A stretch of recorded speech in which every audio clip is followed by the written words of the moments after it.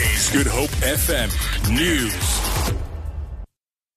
State Prosecutor Susan Galloway is grilling triple murder accused Henri van Breda about a statement he made to police hours after his parents and brother were murdered in January 2015.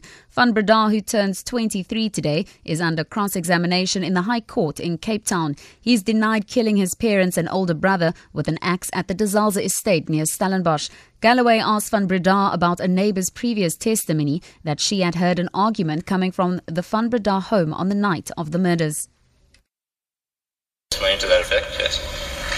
And what is your comment on that? I think she's wrong. If she's convinced that she heard angry male voices from my house, then she's wrong.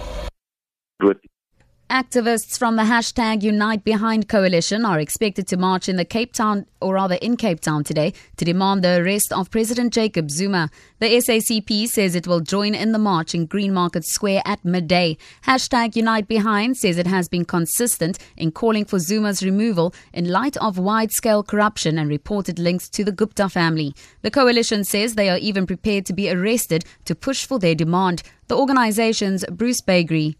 These latest revelations where the president was on the payroll of Roy Moodley, he got money around a very corrupt contract involved with a company called Siangena. That contract was meant to improve the security situation at Prosecutor, and the security situation at Prosecutor is a complete national crisis.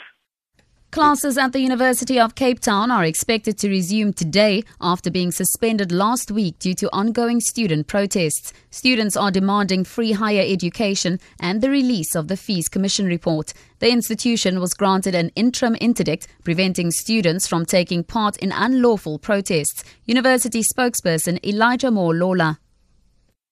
The university is committed to the critical importance of completing the last 8 teaching days of this term and ensuring that exams get underway as scheduled later this month.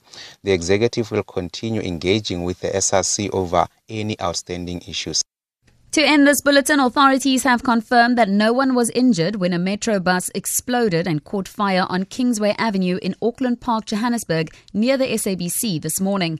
Emergency Medical Services spokesperson Robert Malautsi says the fire may have been caused by a mechanical problem. One eyewitness says he saw the driver of the bus running out of it after the fire started.